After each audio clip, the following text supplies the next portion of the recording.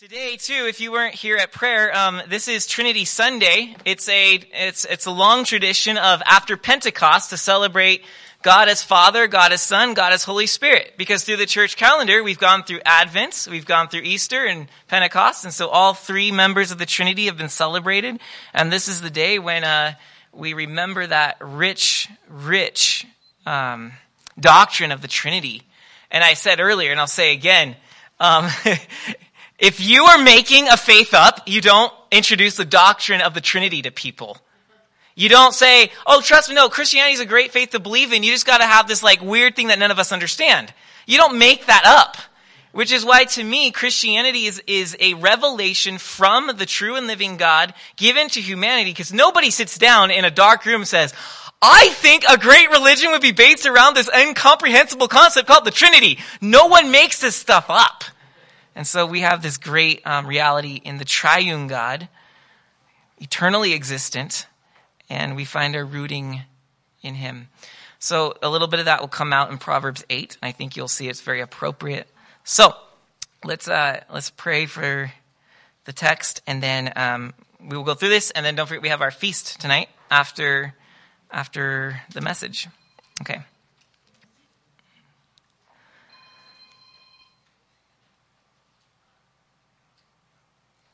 O wisdom coming forth from the mouth of the Most High, reaching from one end heaven to the other earth, mightily and sweetly ordering all things, come and teach us the way of prudence, that we, your people, may live in the paths that you've intended your human creatures to live, that like all of creation, we may live in the order that you have created, giving you honor and praise by our very breath, by our very being.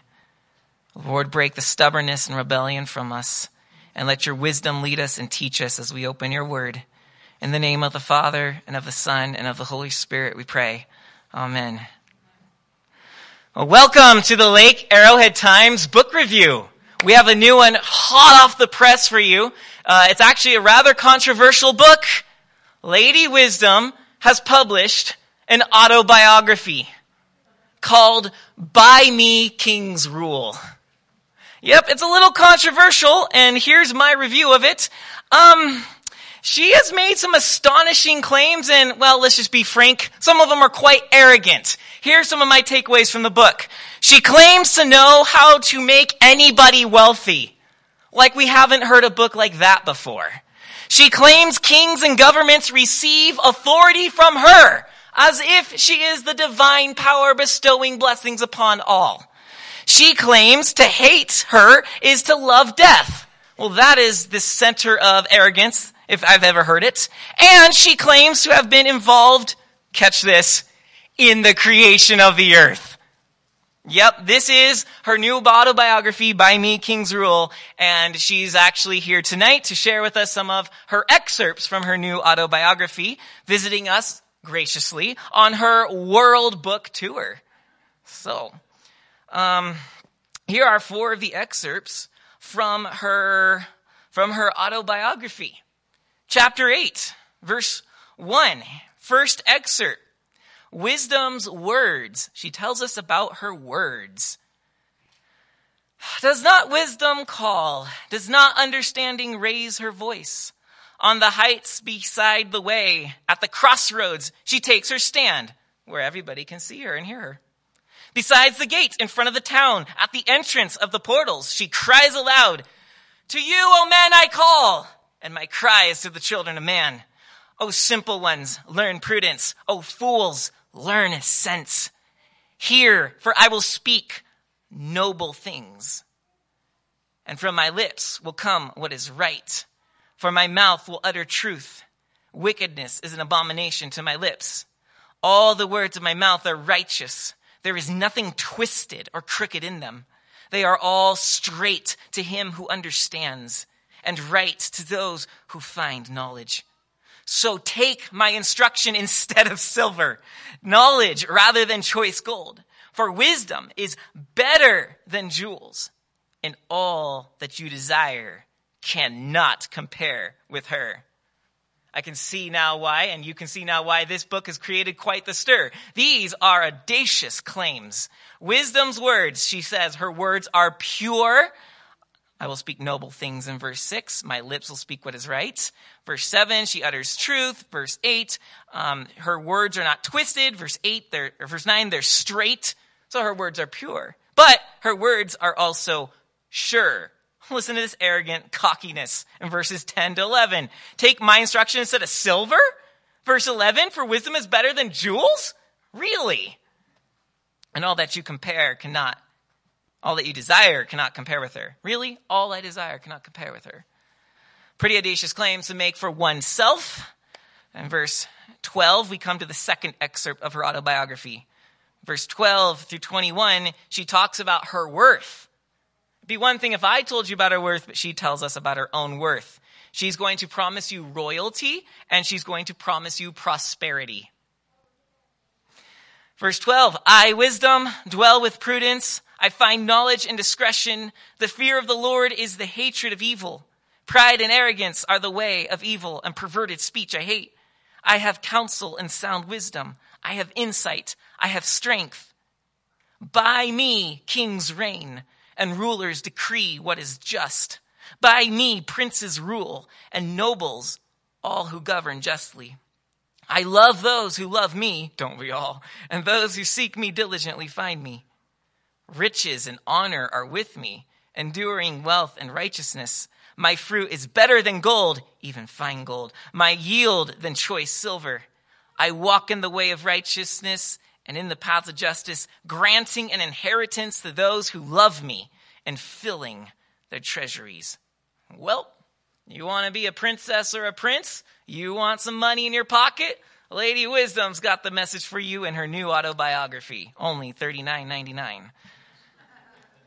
Third excerpt, Wisdom's works. Here she tells us, this is basically all the things I've done, my resume, verse 22 through 31. The Lord possessed me at the beginning of his work, the first of his acts of old.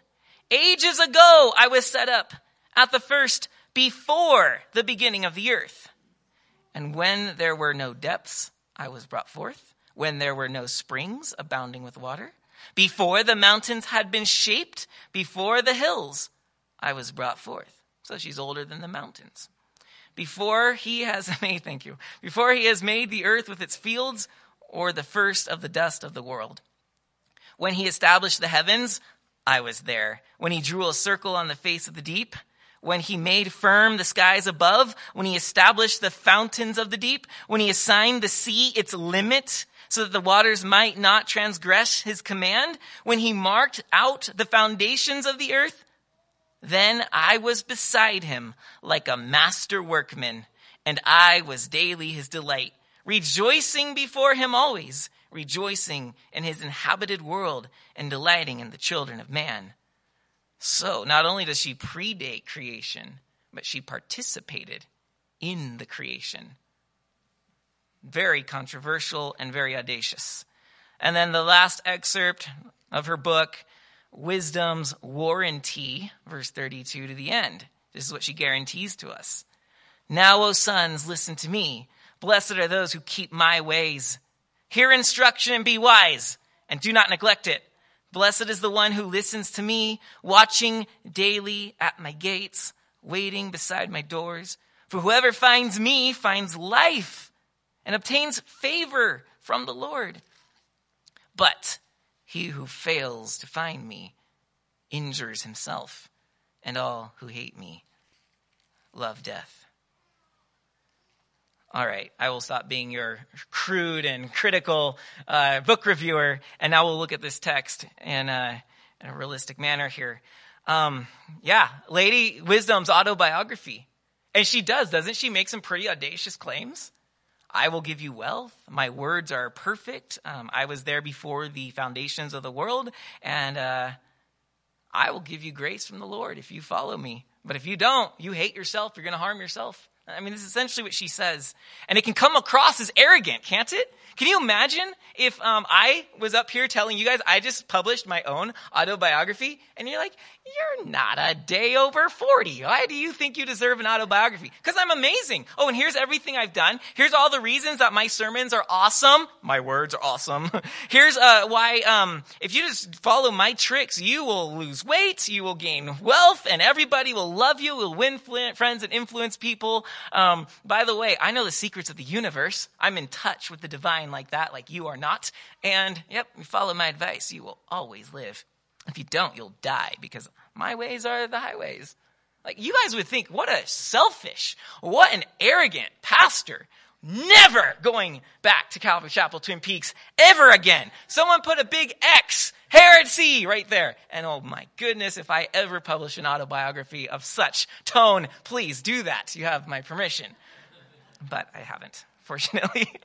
Yeah. Okay, but her autobiography coming in chapter 8 is actually well placed. Because what we're meant to do is, you might remember last week, we saw the forbidden woman in chapter 7. And the father, who has just finished his last of 11 lessons to the sons and daughters of Israel, has warned against the prostitute, the forbidden woman. And we looked at how that temptress works. Now we see a different woman. And remember, we haven't seen her since chapters 1 and 3. This is Lady Wisdom, who is our tutor coming alongside the Father to affirm and say, everything the Father is teaching you is good. This is the way of wisdom. And she comes as our tutor to say, here's how life works. As you'll remember, our definition of wisdom in the Proverbs is living in the grain of God's universe. The Creator made all things, and he made all things to run a certain way. The wise go with that direction. The fool will go against it and then run into splinters and shards all his life. That's what the Proverbs are trying to do. Lady Wisdom is our tutor. And here, well timed, now that the Father's last lesson is done, she comes to give us her autobiography. In other words, why is Lady Wisdom superior to the forbidden woman? Or why is Lady Wisdom the greatest tutor ever to offer instruction to the sons and daughters of mankind? Why should we give Lady Wisdom the kind of attention that the Father's been trying to tell us to give her and that she has been trying to get from us? Why is she worth it? Philip wants to know. Not Philip, but sorry, other baby. Yeah, he wants to know. Okay. So here's why. Here's why Wisdom can publish an autobiography like this. And here's why she is the best tutor we can have for success in life. Because first, she predates and participated in creation. Okay, if you are before creation and were there and had a part in creation, you know how the cosmos works. You know how the human being is supposed to function. It's like when my car goes clank, clank, clank and something doesn't work. I was not there before the car was made, and I was not part of the plans of making the car. I don't know the first thing about how those things work. I know, I'm a man that doesn't know that. So I'm in trouble. I can't sit there and go, oh, well, this is exactly what we need to do, babe. We need to. I would be a fool to actually presume such knowledge because I know nothing about this car and how it works. The maker, though, knows how it works, and so you take it to a dealer or someone or not a dealer, a mechanic who knows how to fix these things because he knows how it works. Lady Wisdom knows how the human being works. She knows how the created world works. She knows what the Creator had in mind when he made it. So by predating and participating in the creation of the world, she knows more than we do. Thus, her counsel is definitive and cannot be rivaled. Who can claim to have a greater insight into how we should live than Lady Wisdom? Her counsel is definitive because she was there and saw the plans laid out and saw the construction from the ground up. That's why she can say what she says. And that's why, according to her autobiography, By Me Kings Reign, she tells us that seeking prosperity and seeking royalty through her will protect us from their dehumanizing power. In other words, if I seek prosperity and I seek royalty and power because I want it in my ways, in my grabbing, I will dehumanize myself like every other tyrant on the planet of the earth. like people that you know. Because I will be reaching beyond my human capacity. I will be going for that which I was not made to do. I'm doing it in the wrong way. But Lady Wisdom can show us the way to these things. All right. The controversy. So you guys get the sense, like, yeah, wow, Lady Wisdom is saying some pretty bold things, but nothing is as bold as verse 22 to 31, where she claims practically to be a goddess. It's what it can come across as. And this would be the greatest buzz if she was to produce an autobiography like this. What people would be stirring about. Look at verse 22. The Lord possessed me at the beginning of his work, the first of his acts of old. The Lord possessed me? What does she mean by possessed in verse 22? Is she fathered by God? Like he begets her? The Hebrew suggests that. It can suggest that because in Genesis 4 verse 1 it says that Eve begot a son, Cain. This is the same word. God begets wisdom. Eve begets Cain. So it could just mean that wisdom is begotten by God, which means of the same substance in a sense, coming out from him. But that would also kind of make it sound like she's equal with God, you know? Coming forth from God. Like you mean like the Holy Spirit proceeding from the Father? Is that what that means? Or is she created by God? Is she the first of his creative acts, and then she's with him for the rest of the created acts? That's actually when the Jews who were speaking Greek began to translate the Hebrew Bible into Greek. It's called the Septuagint. They actually translated this, the Lord created me at the beginning of his work. We don't really know for sure what Lady Wisdom is saying, other than she was somehow there with the Father at the creation of the world. Was she co-existent with him, or co-eternally existent with him, or was there a time when she was not and then she was? These are important questions because ultimately what it sounds like, or could sound like if this is read too much into, is that Lady Wisdom is a member of the Holy Trinity. There are similarities. For example, in the opening chapters of Genesis, we find that intriguing conversation. You remember God's creating the world, day 1, day 2, day 3, and so forth. And then in Genesis 1, verse 26, God says, suddenly in a conversation, we don't know who's with him. He says, let us make man in our image. Who's us? Is Lady Wisdom there, as she claims to be? Or is he talking to God the Son and God the Spirit? Is this God the Father? Who's talking? Who's the us? Is it the host of angels? She does say in verse 30, I was beside him like a master workman, and I was daily his delight, rejoicing before him always. She was beside him at the creation. Was she part of the us that God was addressing? Or is this merely, are we looking at an early hint that the Jews somehow knew that there was more than just God the Father alone, but there was some sort of a Trinity, but they weren't quite putting their finger on it, and Lady Wisdom was their best guess at something else? I mean, are we seeing a foreshadow of the Trinity? We're raising a lot of questions, aren't we? Can you imagine me scratching my head as I'm reading this? Like, what does Lady Wisdom mean here? If you guys want to turn over to Colossians chapter 1, Colossians 1, we see some intriguing comments by the Apostle Paul, which the church fathers for the first few centuries of the church echo. And in short, what I'll tell you is that Paul seems to think that Christ is linked to Lady Wisdom in this passage. Colossians 1:15, he says this, Christ is the image of the invisible God, the firstborn of all creation. Now, wouldn't a Jewish reader, most of the early church knew the scriptures like the Jews did, wouldn't they immediately link their minds to Lady Wisdom saying, I was there, the first of his works at the beginning? What are you saying, Paul? That Christ is the firstborn of all creation? course, he doesn't by that mean that Christ was created. He means that firstborns, when he's saying firstborn here, it's the position of the firstborn who would inherit the Father's property. So when he says firstborn of all creation, what he's saying is Christ is the inheritor of all creation. For by him, verse 16, by him all things were created. Lady Wisdom claimed that she was a workman working right beside him. That by her, creation was created.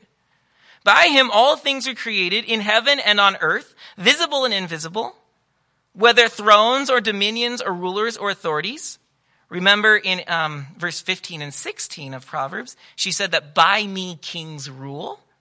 And here, through Christ, monarchies and royal authorities are established. All things were created through Christ and for Christ. And he is before all things, like Lady Wisdom, and in him all things hold together. Boy, what we find is this, what is astonishing about Proverbs chapter 8 is it seems that we have here a foreshadow of Christ. That before Christ was even known, here Solomon sees that something was there with the Father in the creation of the world. Something that was there alongside him, that he was creating through and with. But Solomon, of course, doesn't have the full revelation. It's tantalizingly shadowy. However, I say that Lady Wisdom here is a shadow of Christ to come, or a type of Christ to come. What's super important is that we understand that Paul does not ever say that Lady Wisdom is literally Christ. That actually started to happen in the early church, and it set off the first great controversy of the church. Have you heard of the Arian controversy? One person maybe? Wow, I'm actually impressed because most people don't know anything about church history. 2 people, cool. The Arian controversy actually centered, among other things, around Proverbs chapter 8. And this is actually what leads us to, this Arian controversy is what set the church to establish not just a belief in the Trinity, but a doctrine of the Trinity, a teaching of the Trinity. It was assumed, but when this controversy stirred up, the church realized, whoa, we need to clarify what we're talking about because some people are taking this to a whole nother level. So here's the background of the Arian controversy. Early Christianity was seen as fools. They weren't taken seriously because they talked about God, a God whom you cannot see. So most of the pagan world's like, you have a God you can't see? You're silly. You don't know what you're talking about. So what some of the church leaders began to do was they began using things that the Greeks of the world would have already known to help them as a step to Christ. Here's what they used. The Greek philosophers, the ancient Greek philosophers, actually talked about there being a being far above the heavens and above all the gods, a single being. So much so that these philosophers actually said that all the idols are images of humanity. Our gods, Zeus and so forth, these are just creations of humanity. There's something bigger and above and transcendent above all that. And that actually appealed to a lot of the Greeks. They said, now we understand what you mean by your God. And so this won over quite a few people. But here's the problem. If God is this like great supreme being, this uncreated, unchanging, transcendent being, then how do you talk about him coming to earth? How do you talk about him taking on a human body? How do you talk about him actually stooping to have a relationship with human beings like you and me? Because in the Greek mind, a God that was that great cannot come down into his created world and be with them. So that's when the Christians really began to emphasize, okay, well, that's where Christ comes in. The Logos in John chapter 1. The Christ, he comes as this bridge between the uncreated, unchanging God and the created and changing human beings. Cool. So now we have this mediator, this bridge, Christ, linking us to God the Father. Okay. But here's where that became a problem. Because without clearly defining the role of Christ here, some people, if you were to draw a circle between the transcendent God, Christ, and creation, some people would circle God and Christ as God, and then the creation down here as on its own. But Arius was circling Christ and creation as together and God above them. Or in other words, Arius was basically saying that Christ is part of the creation, not part of God. Okay, so this is the controversy. It occurred in Alexandria, Egypt in the 4th century, early 4th century. And the issue was, is Christ co-eternal with God? Two figures. Arius, he's our bad guy, and Alexander. Arius was a popular priest in Alexandria. This is where the problem came, because he was popular. Alexander was the bishop of Alexandria. So he had the authority passed down to him from the other authorities to rule and lead the church in Alexandria. Here's what Arius said. He said that there was a time when Christ was not. In other words, the Word was not co-eternal with the Father. The Word was the first created of all creatures, because he reasoned that if we said Christ was co-eternal with the Father, that would ruin monotheism. It would make God not one, but two. And now we're worshiping two gods. That was his reasoning. And so he would have appealed to Proverbs chapter 8 and said, see, Christ was possessed. He was brought forth. There was a time when he was not, but then there was a time when he was. Yes, he's a great creature. He's the highest of all creation, but there was a time when he was not. Well, Alexander, the bishop, remember, he had a big problem with this. He said Christ was co-eternal with the Father. Therefore, Christ cannot be created. If he's co-eternal and if he's God, there was never a time when he was not. He always was with the Father from the beginning. Because if we said that Christ was created, we're threatening his divinity. And if we threaten his divinity, then the church would either have to cease to worship Christ as God or have to admit that we are worshiping a creature. Alexander didn't like that at all.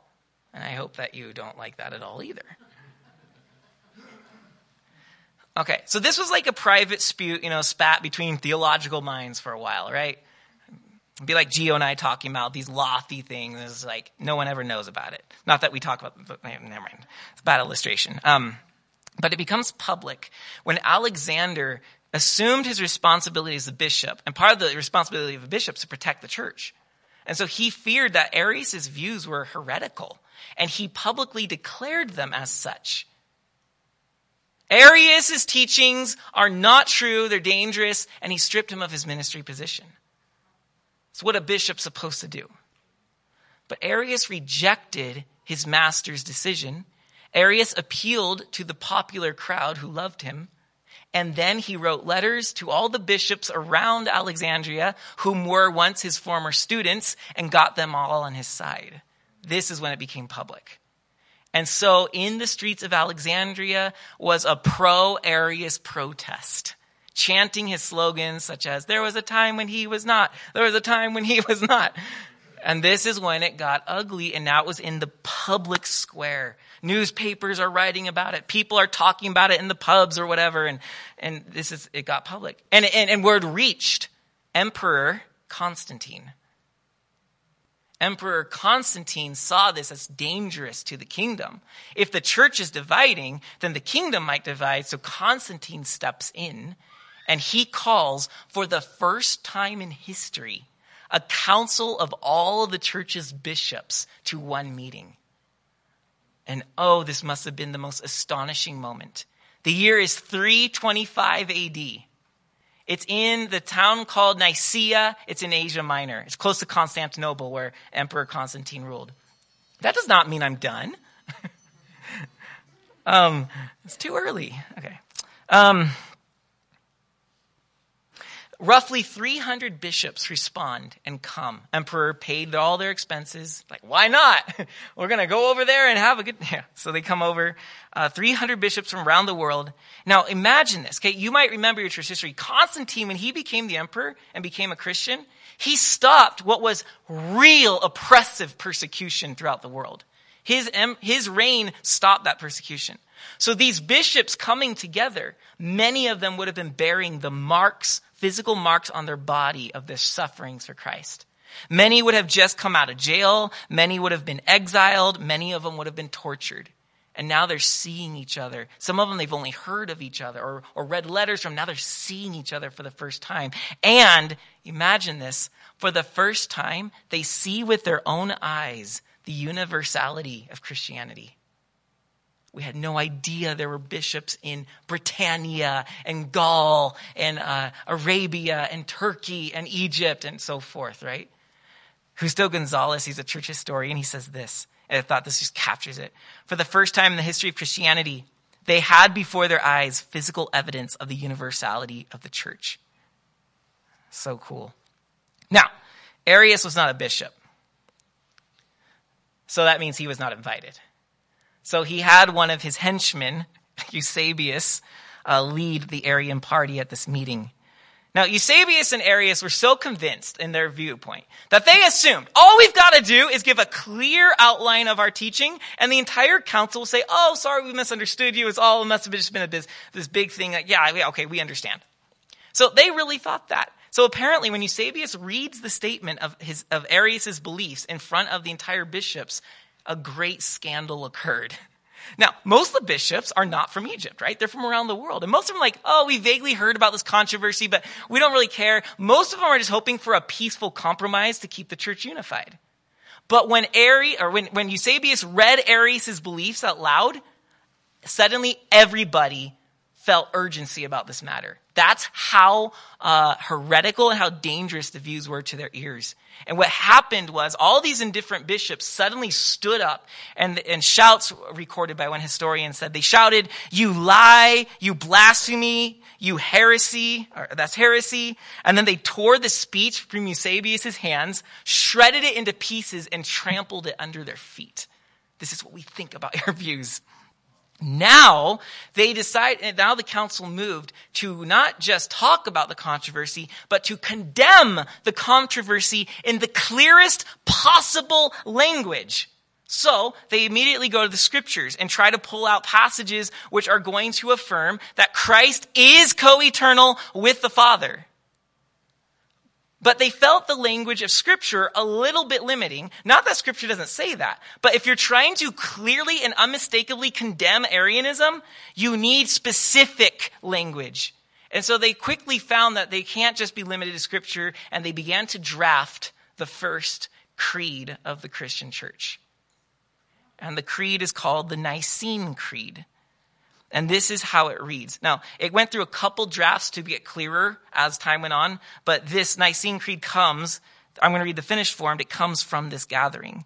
And you'll hear how they're specifically aiming at Arianism to say, Christ is not a created creature, he is co-eternal and one with the Father. They say, we believe in one God, the Father, the Almighty, the maker of heaven and earth, of all that is seen and unseen. Now, we believe in one Lord, Jesus Christ, the only Son of God. Now they get very specific. Eternally begotten of the Father. The word begotten is different than created. To create something, Pastor Brandon can create a statue. I can't really, but I can create something that looks like it. I shaved the block, right? I created something. But this statue is completely separate from me. But Pastor Brandon begets Atticus and Evelyn because they are part of me. A beaver makes dams. A beaver begets beavers. Understand? So their language is not Christ is created of the Father. He's eternally begotten. He is of the Father. Eternally begotten of the Father. God from God. Light from light. True God from true God. Begotten, not made. See how specific they are, just attacking Arianism. Of one being with the Father. Through him, all things were made. So now we can talk about him as the one who's active in creation. For us and for our salvation, he came down from heaven. By the power of the Holy Spirit, he became incarnate from the Virgin Mary. From the Virgin Mary is important. He actually had human flesh from her womb. Mary was not just a channel by which God came through to get into the world and remained untouched and just this divine being. Like, yes, he's a divine being, but he actually was made from Mary's womb. So the wording's important there. He was true human, became incarnate from the Virgin Mary, and was made man. For our sake, he was crucified under Pontius Pilate. He suffered death and was buried. On the third day, he rose again in accordance with the scriptures. He ascended into heaven and seated at the right hand of the Father. He will come again in glory to judge the living and the dead, and his kingdom will have no end. That's where the original creed ended. And then they had some specific things saying, we condemn anyone who adheres to these points of Arianism. But then later they developed, okay, so we've established this clear connection between Christ and the Father, co-eternal and of the same substance, but different people, different persons, one substance. But we haven't clarified the Holy Spirit. So a little bit later they added this part to the creed. We believe in the Holy Spirit, the Lord, the giver of life, who proceeds from the Father. With the Father and the Son, he is worshipped and glorified. He has spoken through the prophets. We believe in one holy Catholic, that's universal, and apostolic church. We acknowledge one baptism for the forgiveness of sins, and we look for the resurrection of the dead and the life of the world to come. That's the great Nicene Creed. This creed is the standard for all Christian belief in every single section of Christianity. Eastern Orthodox Christians adhere to the Nicene Creed. Roman Catholic Christians adhere to the Nicene Creed. Evangelicals and Protestants and Calvary Chapelites, and you should, and me should, adhere to the Nicene Creed.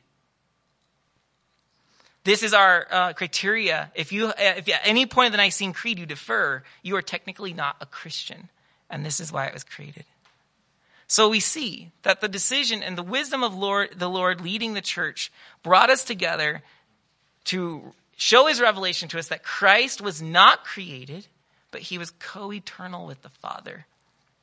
So, God is one essence in nature, eternally existing in three persons. One essence, existing in three persons. So that means he is unity, one identity. But he's also diversity. Three persons. Three distinct persons. See, what this means is that if you're unity and diversity, if you're one essence, one substance, but three distinct persons, it means that you are a union without absorption. Okay, sometimes you make things one, all the ingredients of a cake come together, and then you bake the cake, and then they all get absorbed into the cake. The cake is now the thing, and you lose all the other elements. But now the Trinity, and this is what's important for the Christian, is that it is these three persons who are unified as one in the same substance, yet they remain distinct because in their union, the Father doesn't absorb the Son, and now he's gone. He's the Father now, and the Son doesn't absorb the Spirit. They all are the same, yet remaining distinct. And this is what this is what God the Father, God the Son, God the Spirit does with the Christian, is he brings us into his fellowship and yet doesn't absorb us into the great transcendent thing out there. That's like a lot of other like New Age and Eastern religions. It's like we just get absorbed into the deity. We don't get absorbed into the deity. We get included in his nature. We share in his fellowship. We're part of the Trinity. And yet we are not absorbed into God. We remain created not mortal, we'll live forever, but we remain created beings. And I remain myself. God doesn't call me to follow him and then says, Brandon's, he's now just like Nacelle and just like William and just like Patty. Just replicas of what I want. He's retained our individuality while bringing us into his union. That's the importance. So God, the Trinity is the eternal fellowship of God. What this tells us is that God is a fellowship. He is a relationship. God is not a static thing out there. Just kind of, I'm just managing things here. He is by nature love. He is by nature fellowship. He is by nature relationship.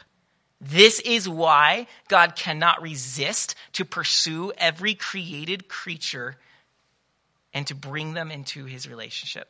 It's in his nature to come after us because the Trinity, Father eternally adoring the Son, The Son eternally adoring the Father eternally adoring the Spirit eternally adoring the Father, and the Spirit eternally adoring the Son, and the Son eternally adoring the Spirit. They're all equally giving glory to each other and equally receiving glory from each other.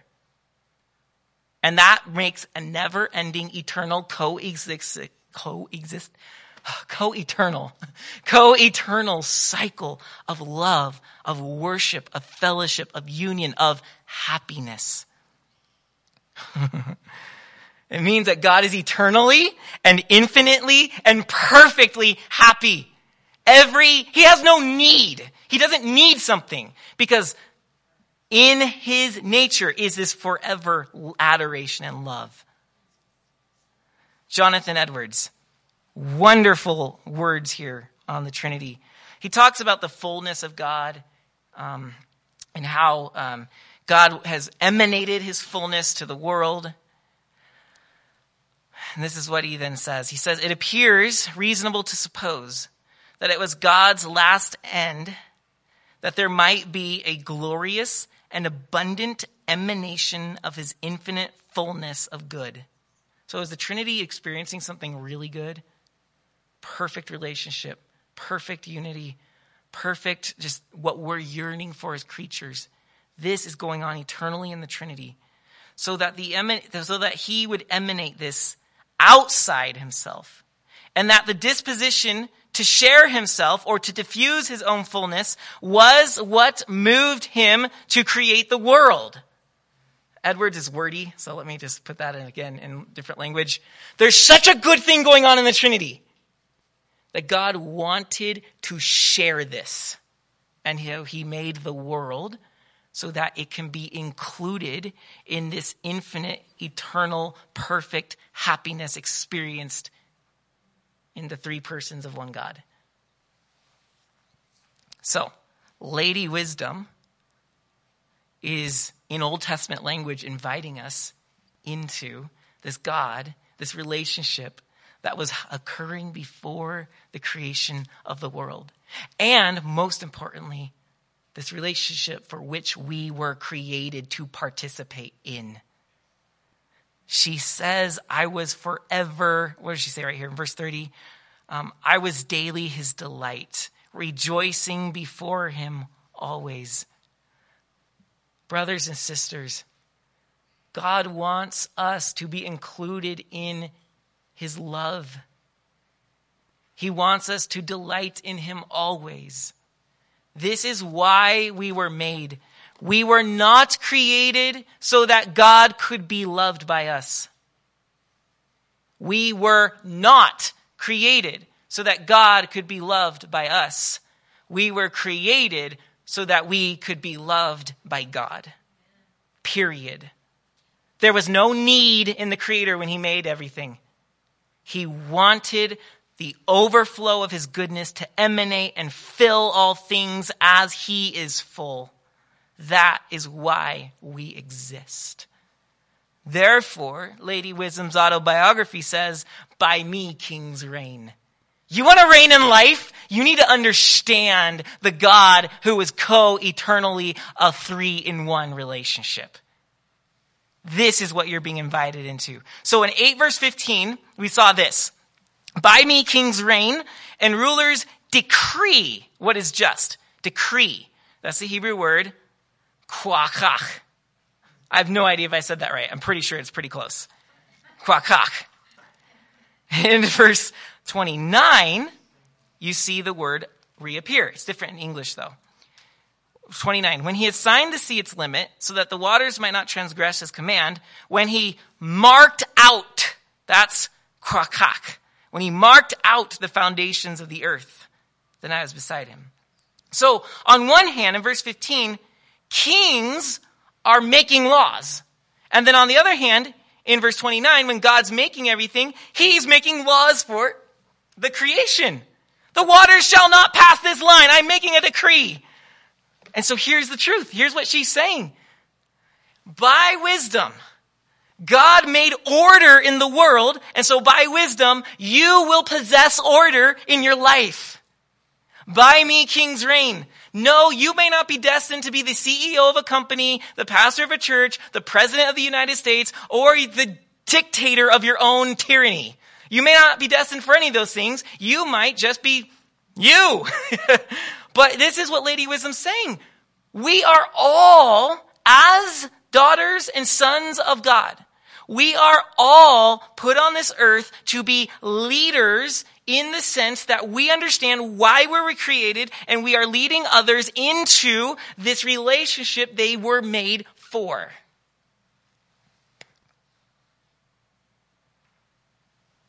So she stands at the street corners. She stands at the entrance of the gate. That's verses 2 and 3. Wherever the crowds of the people are, to warn them, hey, in Eden, we were at one with God. But in this fallen world, we're doing our own thing. We're separate. We're divorced. We're rebelling.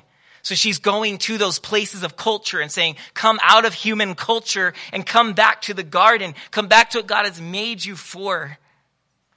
Do you not know, Christian, that we were created in Eden? Genesis 1:26 said, let us make man in our image, in our likeness. Why?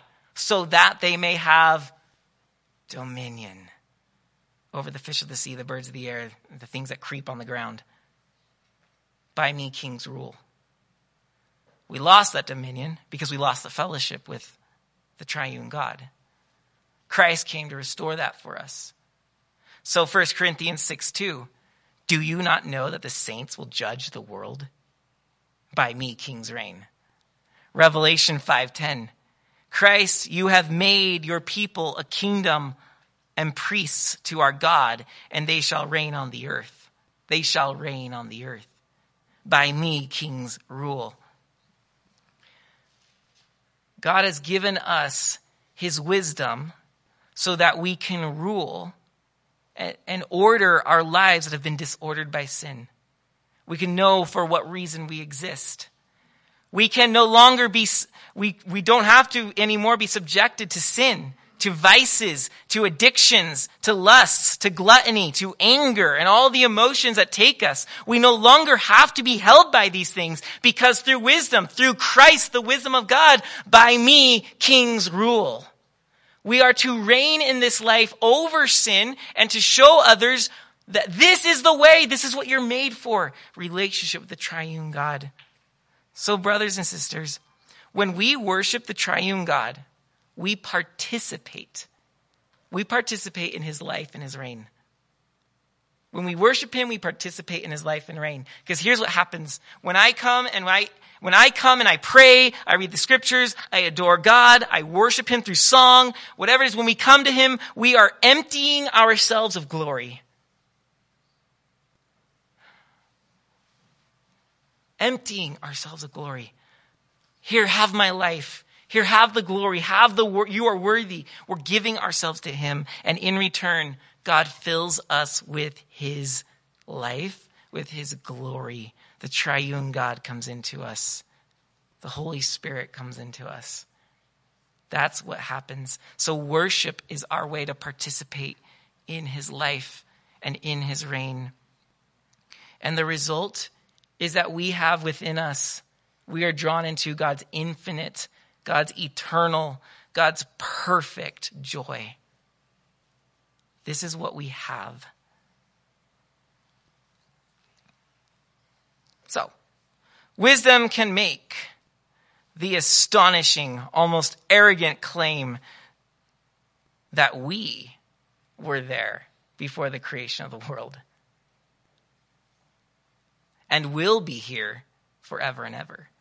Because we have been pulled into the God who was, the God who is, and the God who ever shall be, world without end.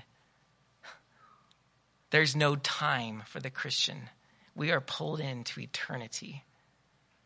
Like Lady Wisdom, we get to delight with him, rejoicing before him always. Let's pray.